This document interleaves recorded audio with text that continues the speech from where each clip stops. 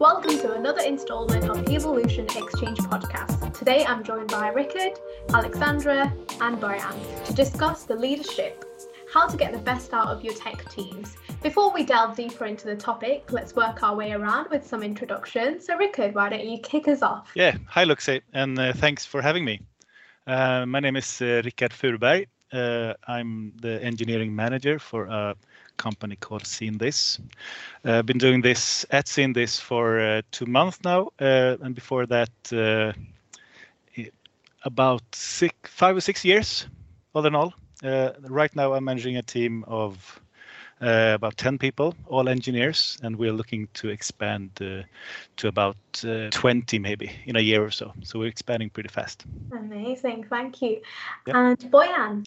Hi, Luxie, and pleasure having me on the podcast. So I'm Boyan Dymovsky. I work as an engineering manager in Sebex, which is the innovation lab of the SEB Bank in Stockholm, Sweden. I joined Sebex last September, and I joined as an architect and currently managing the financing domain as an engineering manager of a growing team. I would say we just started recruiting, but it's a mix of consultants and employees. So start off 4 to 6 people and then growing going forward. Amazing. And finally, Alexandra. Yeah. Hello, everyone. Really excited to be here. Thanks for the invite, Luxie. My name is Alexandra, and I work as a product manager at Northmill. A little bit about Northmill. Northmill is a neobank established in Sweden with around 200,000 banking customers and around 2,000 merchants. We operate in 4 countries, and we have a revenue of around 500 million Swedish crowns. We have offerings spreading between payments, loans, savings, and since early this year, a whole B2B business, which is very exciting. We are kicking it off right now. Approximately 160 employees, 50% working with tech and product, 100% cloud-based, and the first Swedish bank based, born in cloud and based 100% in cloud. And when it comes to product teams, we currently have 4 product teams at the company: payments, core, lending team, and our newly established B2B team for our point of sales systems. And I am leading the lending team. We are a team of product people and developers responsible for different credit granting products across the Nordics. And I've been at the company for almost a year. Myself, I have a background in finance, sales, marketing, and tech. Amazing, thank you. So now that we have established a context of each of you, let's move on to the topic. So you'll all have a question or a statement on leadership, how to get the best out of your tech teams. So I'll work around the room asking each of you to pose your question and the reason behind it. Each of you will have the opportunity to give or take on the situation. So let's start with Alexandra. Yeah, great. So when it comes to teams productivity, I like to think of it on 3 different dimensions. First, how product leadership style can contribute to perform better. Second, how you as a leader should build your teams in order to get the best out of them. And last but not least, how we can learn from failure in practice and improve quickly. So starting with the first one, from my experience, the best developers do not want to work on something that does not create value. And what they want is to solve interesting problems, both from technical and business perspective. And in the best of the worlds, you engage the team in the ideation process. But there can be reasons for not doing it, and can be, for example, because there's no need for that many people in that phase, or developers are simply not interested and want to focus on actual development. However, it is very important to always make sure to communicate what impact we're trying to achieve with the particular feature or A/B test. You probably heard of the why principle. So always when we're about to build something, we want everyone in the team to have the ground understanding of what we want to achieve. And that helps to engage and involve people on totally different level. And the long-term impact of that is higher productivity and also lower employee churn. So I'll be curious to hear what you guys think of it. So Rikard, maybe do you have any experiences from your side? Yeah, it's a really big question, and it sort of tends to work differently depending on what you're working on and what kind of teams you have and products and all that. But what I've seen during my years is that you need to keep the engineers close to the product, like really close, because I've struggled, or I've been through a lot of expansions in my leadership, and sort of I'll come to that in my question later. But to keep the interest and productivity, you need to maintain the engineers, the ownership of the engineers throughout the expansion or whatever kind of change you're going through. So if you can keep them closer to the product, that will be you have a lot of free after that, if you know what I mean. Yeah. So just keep them close in the organization. No matter how you change the organization or how you set it up, keep them close, because it's a really creative profession. You don't want people to just sort of develop from orders above. They need to be close to whenever you the ideation process, as you mentioned. So keep them there. That's my tip for that. But I actually struggled with that also. So it's a really, really interesting question. Yeah, and I really like what you said about like really utilizing their knowledge and their point of view in, like building products, and not only bringing them in execution. Yeah, exactly. Yeah, Dimoski, you. Yeah, I just wanted to follow up on what Rikard said, because the performance of the team tends to increase when they have the sense of ownership of the product and guiding or contributing as much as they can closely to the product. So often many times I have heard the question, but how is my work actually improving the product? I want to be closer to the users, getting the feedback of the users.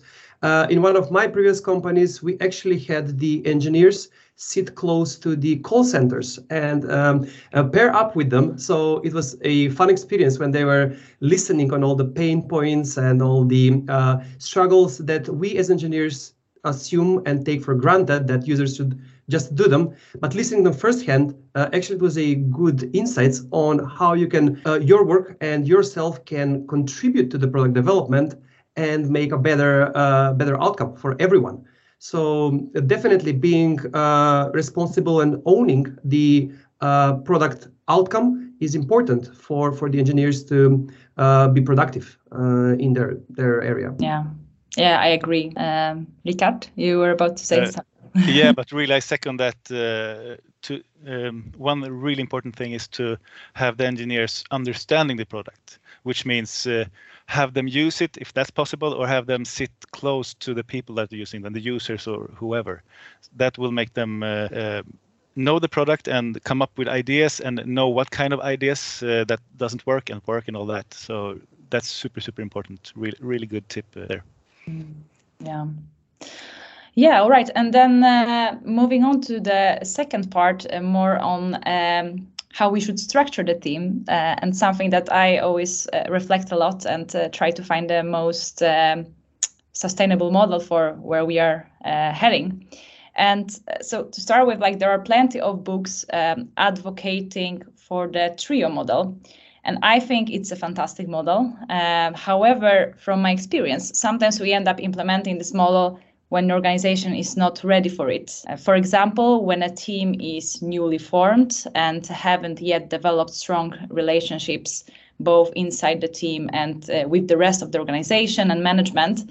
In that case, the so-called ideal autonomous product team model can be difficult to achieve as there isn't enough trust from everyone involved. And there are a couple of things you can do in order to stay productive. For example, increase the level of trust through upskilling the team and giving the team more autonomy, and as a result, implementing the trio model.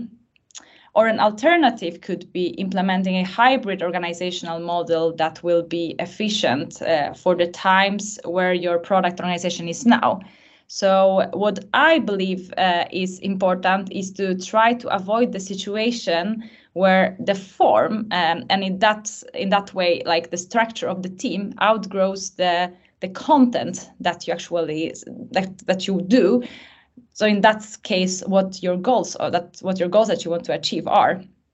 And another reason for that could be that this model is simply not appropriate temporarily from the perspective of what you want to achieve, and can be just like a temporary, goals, or basically the whole process of development of the product. It's not just it doesn't really work.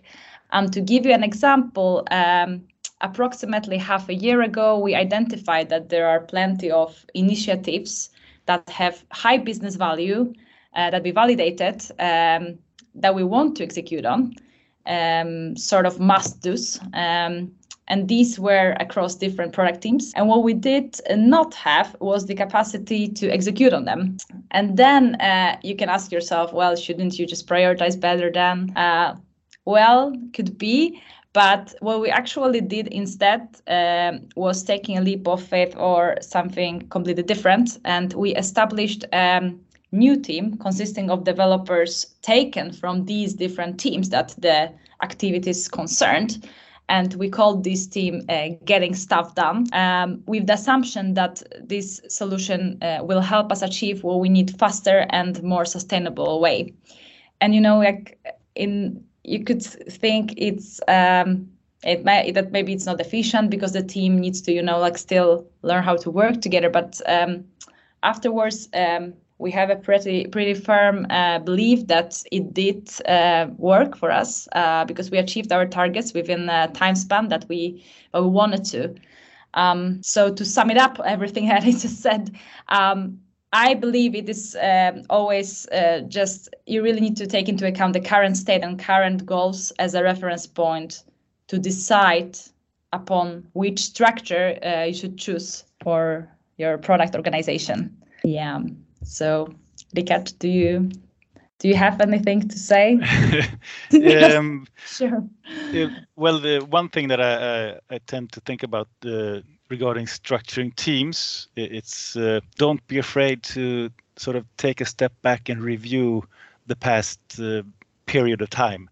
Would it be a week or a month or a year? Don't be afraid to change it up, because you can have one idea how to structure a team based on sort of a 6 months or 1 year plan ahead, but you need to go back and see if it really works. Don't sort of stick to it for too long, because you can guess and you can read all the books you want, but how does it really work? How effective are you? What's the output? So don't be afraid to change things up or try another model or whatever, because I've had to do that a few times, and that's my sort of tip for anyone who's going to try this, because it's a really, really hard task to structure a team. It doesn't really work if it works on one place. It's no guarantee for it to work in another place, even if it's a similar business or whatever. So I've done that a few times, just to step back, see how it works. Ask the teams, ask the management, how does it work? How do you want to work?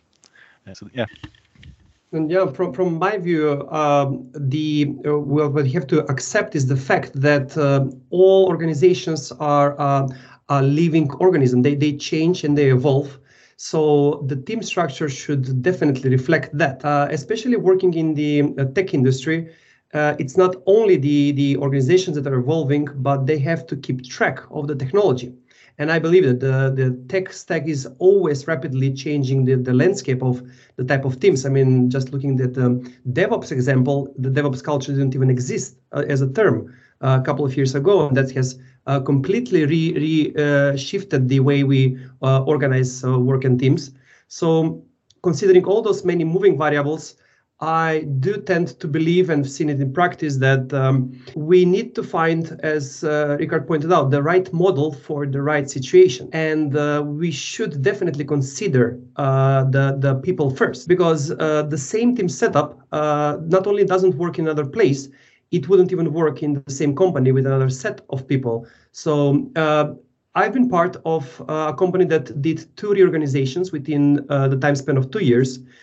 Every organization, it was from verticals to horizontals to autonomous teams. It didn't end well. Basically, lots of levers, because we do think that restructuring the teams actually solves problems that are not only part of the team positioning, but rather there are some more substantial problems in terms of how the overall systems are organized. That will not just get away when you reshuffle people around. And in hindsight, it's always important to understand the fact that, yeah, at a given point of time in the past, a decision was taken. Often it's a conscious decision on how to structure things. And given the circumstances at that point of time, probably it made a lot of sense. Did we learn from it? Yes, probably. But going back in time, given the circumstances, we probably will make the same decision. So being an architect by trade, there's a famous saying that your first architectural decision is how you structure the teams. So it's very important to reflect on that fact that, okay, we've organized in one way, but our organization, our system, our solution, architecture, the needs from the clients and the seniority of our personnel do tend to change over time. And we as leaders are responsible to recognize that and definitely act upon it. It's too easy to just say or get away with the fact that, we do have progress as an overall organization, looked upon as an average, but we can always keep improving and creating new breakthroughs if we adapt the teams depending on the circumstances at that point of time. Yeah, very interesting. Yeah, I think that the whole aspect of not being afraid to change the setup and, having this sort of mindset in management and, having this basically lacking the prestige within management team and not being afraid of jumping on someone else's decision that, as you mentioned, was taken in other circumstances. I think it's extremely important and really continuously reviewing what's best for your current setup. Yeah. I mean, it's like when you're working on a project, on our product, you have recurring retrospectives. You can have that on all levels in an organization, and this is one that you really should have it. Have a retrospective on the team structure. Really recommend it. Yeah, I agree, and actually that's touching upon my third point that I'd like to emphasize. And this is actually learning from what you've achieved and learning from failure, and from the experience of what I've heard and seen from different companies. The word we embrace failure. Failure is a good thing. We have a safe space to fail. I feel very often that it's overused, and I think it's much easier said than done. And it's not because these companies aren't serious about these things, but because we end up lying to ourselves. And instead of recognizing that something was a failure, we redefine what success looks like. And I think the main way to avoid this is to be upfront about what the goal is and where we draw the line between success and failure. And also it's important to be clear upfront about by when we should achieve that, and then review everything. And that way we can be much more objective about the actual outcome of the decision that has been made. And yeah, so from what I've seen and what I experienced, what I seen around in different companies, the main challenge with learning from failure is actually recognizing that we failed, and learning it's much more straightforward. And it was very interesting what you said about being putting the retrospective among management and doing it to review how do we perform when it comes to the team structure.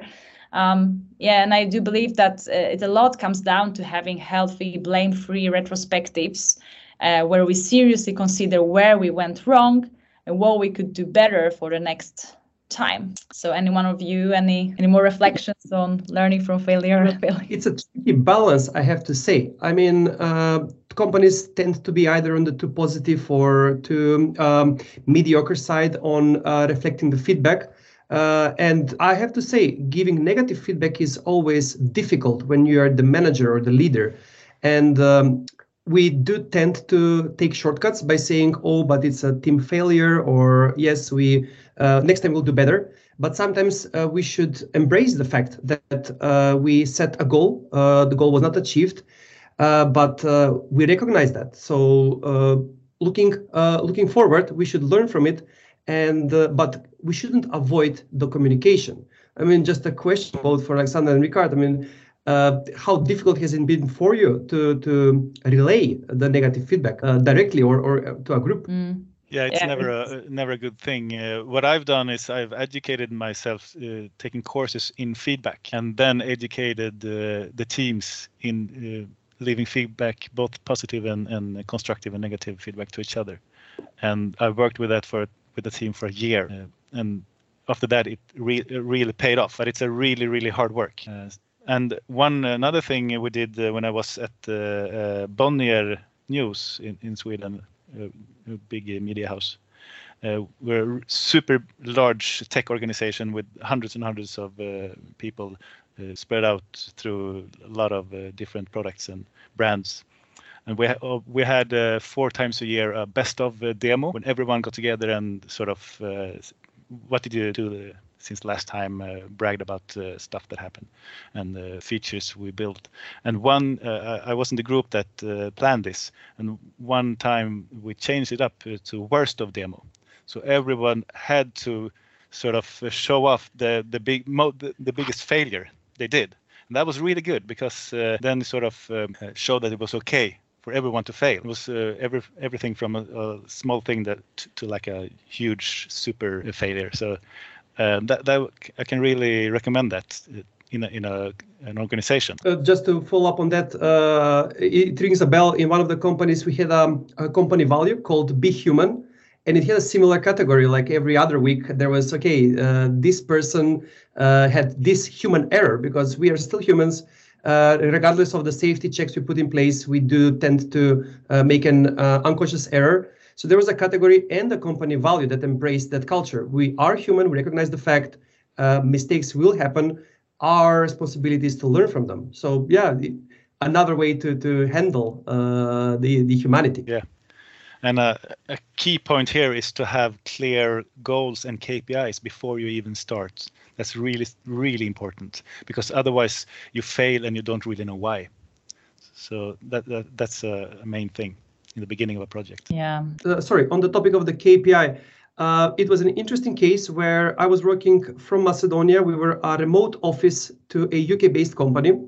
And as a manager, you were continuously being asked, oh, but why do we have to come to the office? And this was like a couple of years ago, pre-COVID times, where people wanted to have flexible hours, flexible even working space. So, and a peculiar fact was that when we asked them to work strict hours in the office, we saw some, I would say, average results. But when we shifted the responsibility, saying, okay, you will be the ones that commit to a delivery or a date, and then you're free, but you're empowered at the same time. You are held responsible for your deliveries. Actually, the deliveries improved, and the punctuality improved as well. So given the freedom, but at the same time, the ownership, we saw some better results. Yes, there were some heads being turned, but we could have always justify our decisions to our upper management, saying, but yes, the results are there. It might be unconventional, but yeah, at least, and this relates to the topic Alexandra mentioned. People are closer to the product, and they feel as their own implementation makes difference. at the same time building it in their own productive hours.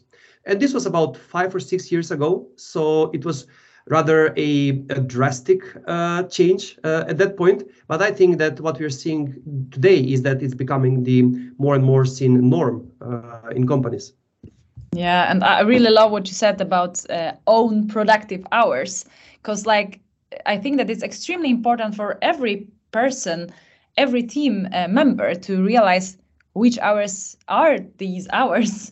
And because we are forced, working from 8 to 6, and like people are so different. I know I have so many colleagues who are like the night owls, and they love working late, and they like to take the time to to sleep in in the morning, and like there's nothing wrong with their performance. So yeah, I'm really happy of the world sort of restructuring and giving us more flexibility on that. All right. So I am. That's all for my part. Yeah, looking forward to hear what you have for today. Amazing. Thank you for that, Alexandra.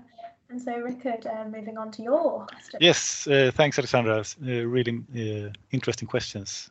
I have one main question, but I have sort of 3 questions that I'd like to discuss with you. But I have sort of relates to my current situation. How do you keep people from leaving when working in an organization that is starting as a startup, sort of?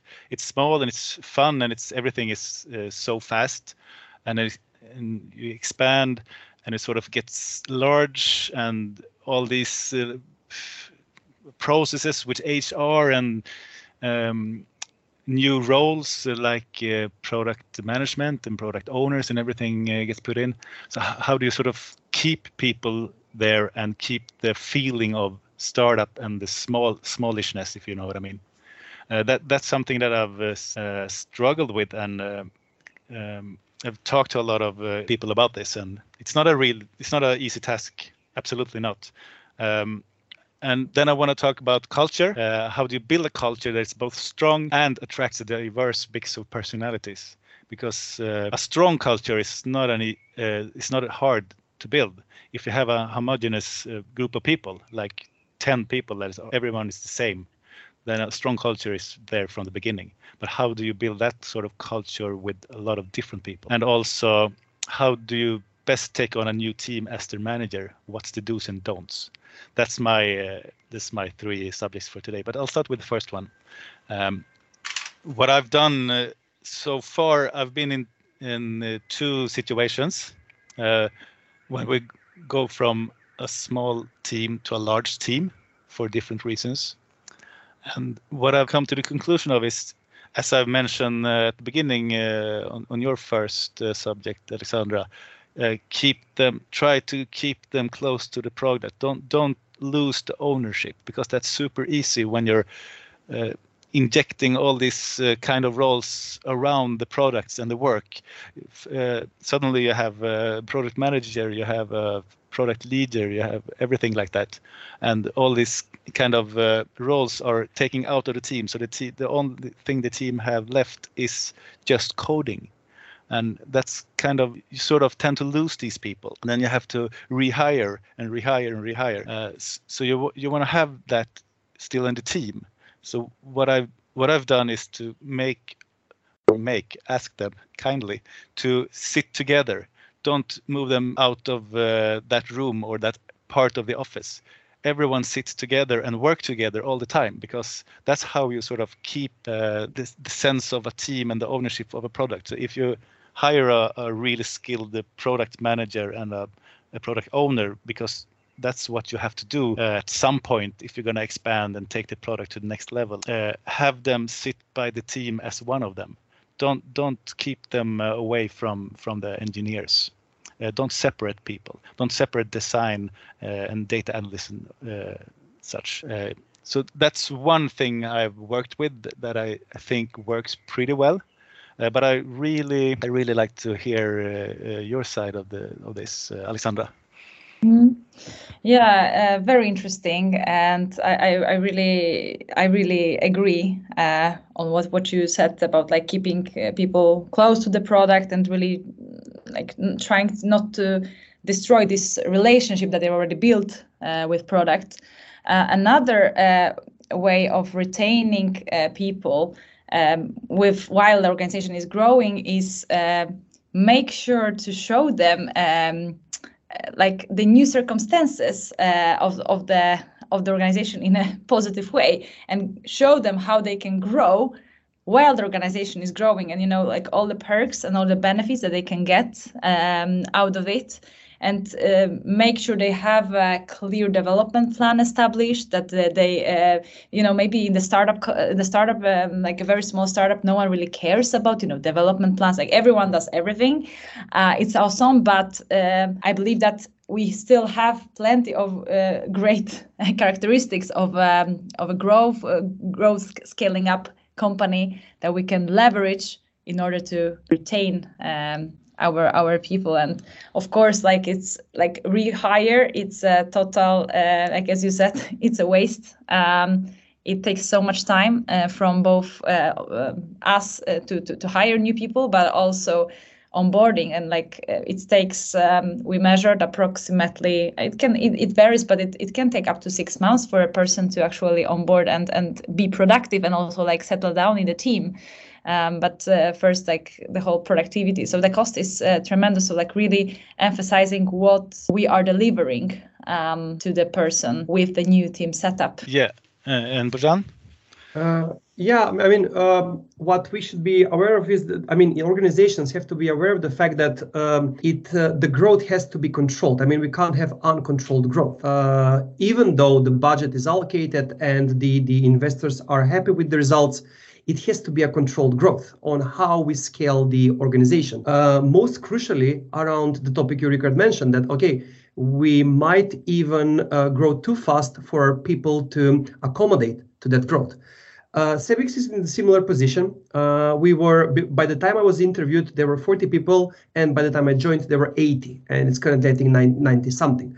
So, and in the beginning, it was not a very well shaped structure. So gradually, as the team grew and we found out what the areas are, we started shaping the different domain areas, like financing, like accounts, like payments. What we see as an approach for gradually scaling it is that we break down apart. When the team becomes too big, that's one technique that we use, is that when the team becomes too big, that they are handling too many responsibilities, we just break them apart into smaller teams, and they do tend to keep that feeling of a small compact unit, like you mentioned, Rickard, around the deliveries, and they're still responsible for the area they were mostly engaging with. So this also helps with creating more career opportunities on the development path. But it has been a good practice so far to keep whenever the team or both the size, number of team members, and the responsibilities counted in number of capabilities or applications that we handle or services grows, then we tend to break apart and fill in. That's how the growth actually fits in. So, okay, we recognize which sub-team can benefit from having additional help and slowly filling it up there. But I would put the emphasis on the control growth. As we've seen, it just adding people doesn't always add up and doesn't mean linearly, better outcome of the product. Very, very good. That's actually something we did right now at the place I'm at now. We sort of kept the recruiting plan a bit, so it was much more planned, and the roles were more defined. So that's something we have done now. One other thing that I've learned is when you're expanding, you got all these roles, needs for roles coming in. Put those roles out internally first, so that the people who wants to grow moves within the organization and not outside the organization. That's one important thing also. So anyone have anything more to add to that? Yeah. Okay. So thank you for some great advices. The next subject is a bit abstract, but I've worked a lot with culture in teams, and especially during the pandemic now. it's been really, really hard to sort of get that team building going. But also, how do you build a strong culture, especially when you're working with people from different parts of the world? I've mainly worked with people from Sweden, but I've had one part of a team in Hanoi, Vietnam, for example. So how do you sort of build the team spirit? Because the culture is everything from when it's okay to come in the mornings to what do you do on team buildings, and how do you talk to each other, and how do you talk about failure, for example, all that. So do you have any? I don't have a perfect answer for this at all, but I was really more curious on if you have any experience in this, you guys. Alexandra? Yeah, experience or another way, actually the failure, because Yeah. I do believe that I used to work with a couple of distributed teams, and I must say that I really notice that the engagement level is getting lower, especially if you have any like a big project that you really need to approach. I feel like you still I seriously haven't found a way to make it productive while being distributed. I'm very honest, and also right now when I look for place where I want to work, I want to work actually with people who appreciate this working on site rather than being remote. But then, of course, in the real world, it's not always possible. So right now, the organization I work in, we have two offices, Swedish and Polish. And most of my developers sit in Poland. What we try to do there is like we have this country manager role in Poland that I think is crucial, and his other role is also VP engineering. So he's really close to everyone, and he's playing a tremendous role in creating right culture there on site, so that people don't feel excluded. People still feel that they belong to a place, even though most of them still prefer working remotely. So I would say that, but still he's sort of responsible for arranging different activities, making it home over there. But I still must tell you that meeting face to face and really being on site and it's still still magic that I haven't found a way to replace, and I don't think that I want to replace where I am and where I strive for. So that's how I see upon it. I don't know about Bojan. Yeah. I think that you touched on a very important point here. I believe that, and I've experienced it myself. I mean, I've worked in a setup with at least 4 countries. Local leadership is crucial. That gives the autonomy of the entire unit to make decisions, though it requires a certain level of trust. So first, gaining the trust with the local leadership will take some time, of course. It will be doubted, and there's some proving to be done. But once this trust is established, I believe that the more autonomous the local leadership is, the more the team will feel as part of the overall unit, because we have different cultural backgrounds. That's very important to grasp, because what works in Hanoi doesn't work in Sweden, doesn't work in Macedonia or Poland. So that's why that local leadership can actually focus on the strong side over there. And we had a curious example between Macedonia and Bulgaria, neighboring countries. What helped was when we combined two units there, but not combined them directly, rather smaller sub-teams with representatives from both countries. So they were in the beginning collaborating together, and they were not two separate units, but rather we matched them to work with 2 pairs of on each side. That actually brought them quite close together. after some time, that worked for a couple of weeks, after they felt that the trust is there, even on the engineering level, there was some kind of doubt in the implementation details around, but when they started working closely together, they gained the trust, of course. And when moving away, it was accompanied by several meets in person, which definitely helped. I mean, off hours, spending some time out, spending some activities together, brought people closer together. And that was the point where moving in their own areas make them feel better about being part of the unit.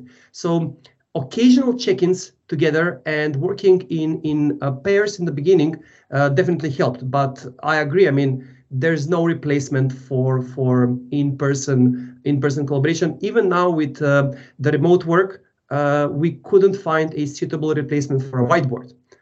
I mean, let's start from there. Just more than 3 people on a workshop basically doesn't work, I have to say. Sorry. Yeah, I agree. Meeting in office, face to face, it's not much that can replace that.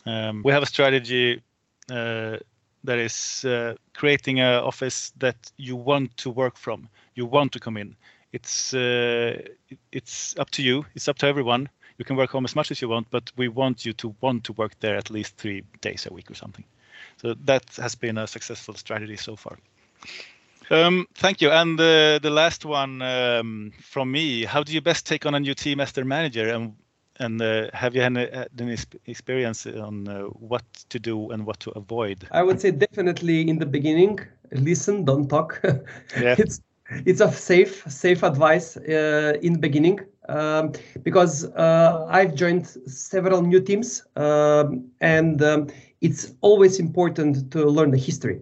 It trails back to the decisions in the point of time when they were made, and it's getting to know the people first. So as a I would say get to know the team as closely as possible on how they operate, what do they expect from the team and from the organization itself, and what do they see as key areas. And you would be surprised if you ask them on an one-to-one basis, but what would you improve? Like, They always have ideas on things that would improve. And sometimes it's a recurring theme from multiple people.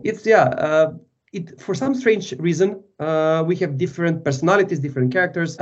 It's always easier to let go of things when in a closed, safe zone, safe space to discuss people. Although, as we mentioned in the beginning, it's never about giving the negative feedback just for the purpose of pointing fingers, but rather to learn from it. Still, depending where you are on your seniority scale, you might tend to just hide, saying, "Oh, I don't want to be pointed at. It will affect me negatively." But in this closed, confined trust space, people tend to open up, which I really like. And that's where you learn the most about the downfalls of the setup. People usually have ideas on how to improve, and has been an excellent starting point, at least for me, on how to start in the very beginning. Yeah, great stuff there.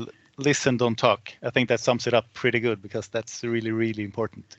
You can't just come in a team and start to point fingers and tell people what to do, and this is what I'm going to do now, and this is how you're going to work.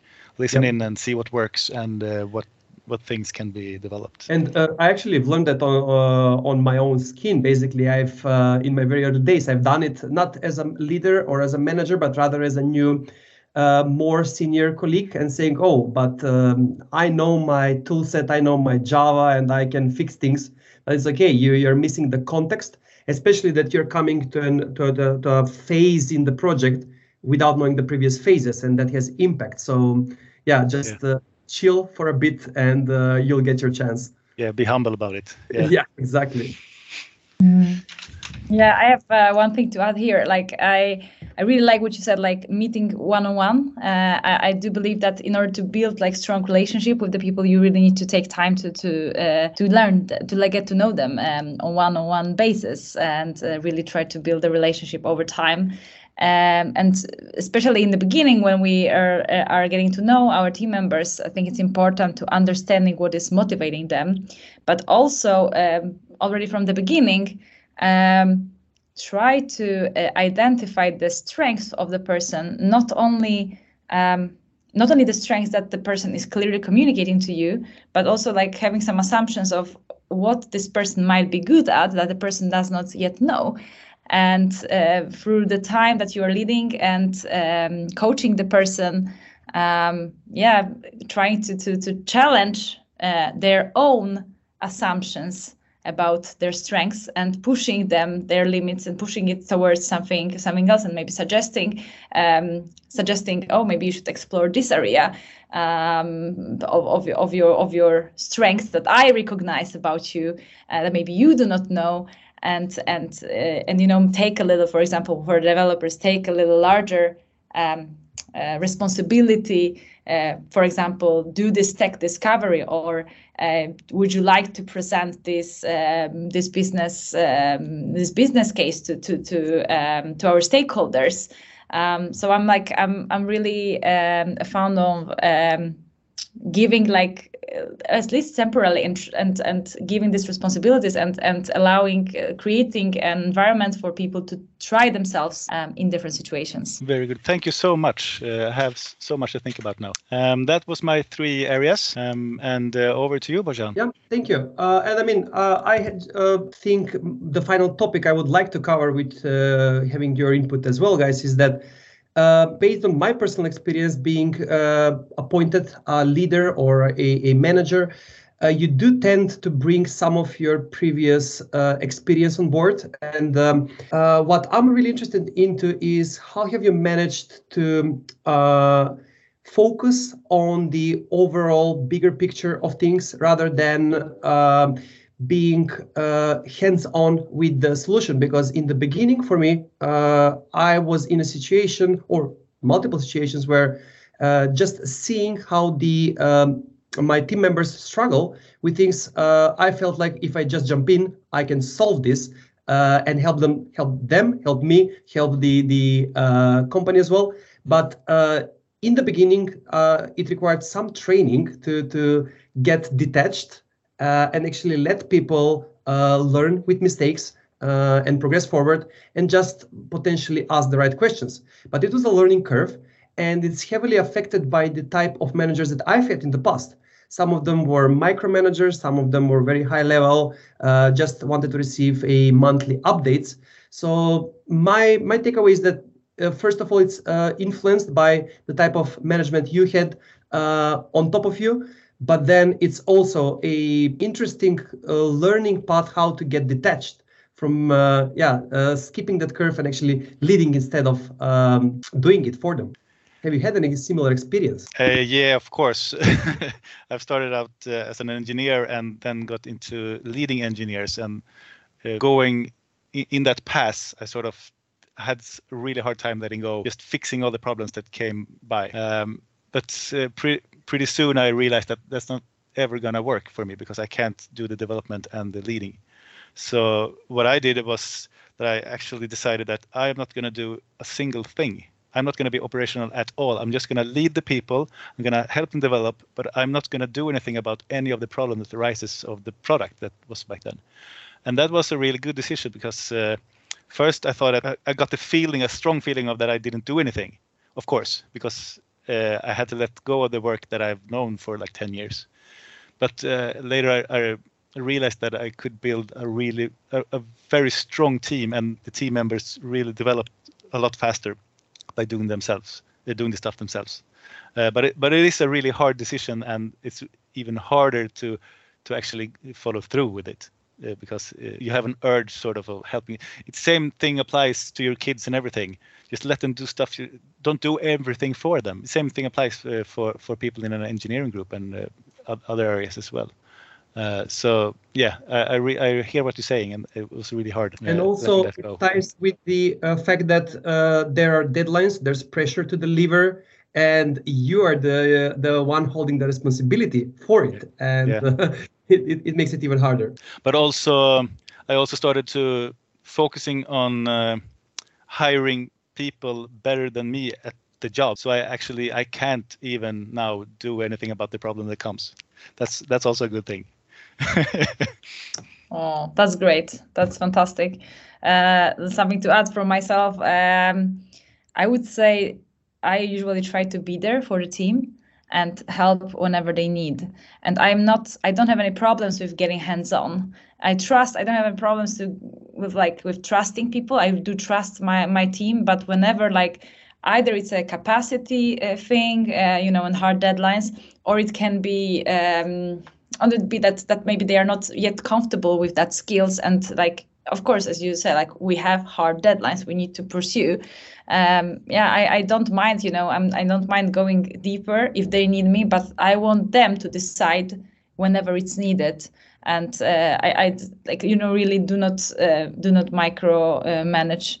And of course, as now you said, Rikard, it's all about if you are actually able to, because you sometimes people are you like the skills actually to help somewhere. Yeah, and I think that the fact that for especially for more junior colleagues, it's our responsibility to help them grow. And giving tasks that are a bit more challenging that they can handle is actually a good exercise. But in those areas, at least the balance I've found so far is that my engagement is to the level of asking them the right questions. So if you ask them the right questions, in the very beginning, it's just dark waters ahead of them. But if you ask the right questions, at least they know the right direction. So they're like, oh yeah, let me think about it and I'll get back to you. And one of the rules I have is that, just whenever you want to ask me something that you're totally unclear about, is come up with 3 proposals. So just however crazy they sound, some of them might be unfeasible, some of them might be wishful thinking, but come up with 3 things and then we'll see. And usually they figure it out on their own. So just asking that question is, at least for me, the right balance on how to help them out going forward. Yeah, one thing I've struggled with my sort of non-operational leadership is that the engineers in my situation needs to have someone to give them quality feedback on their work, and I'm not there working with them, so I can't really give them that sort of feedback that they really need. So you need to fill up your role as a tech lead with a tech lead or someone around them to feedback on their work, because I can't do that anymore on a technical level. That's something to remember when you're stepping out. Yeah, and this is exactly what we do as well. This part of leading developers is outsourced actually to tech lead. And tech lead is also taking a role of a coach whenever needed. Yeah, great. Well, great. That's great input. Interesting to hear the thoughts. It's always a challenging topic, I would say. And it's always a difficult to strike the right balance. But we all try. Yeah, and this is a topic that has different truths next year. So I mean, you can't sort of agree on something now that works in a year or two, or maybe even a half a year. It depends on what happens. So it's a really, really interesting topic, and I can talk about this all day long. Amazing, perfect, and we'll leave it there. So this has been the Evolution Exchange podcast. I want to take this opportunity to thank Bojan, Rikard and Alexandra for providing insights into the topic, and thank you for listening. If you would like to get involved in our podcasts, reach out to me on LinkedIn or by my email, luxy@evolution-nordics.com. See you next time.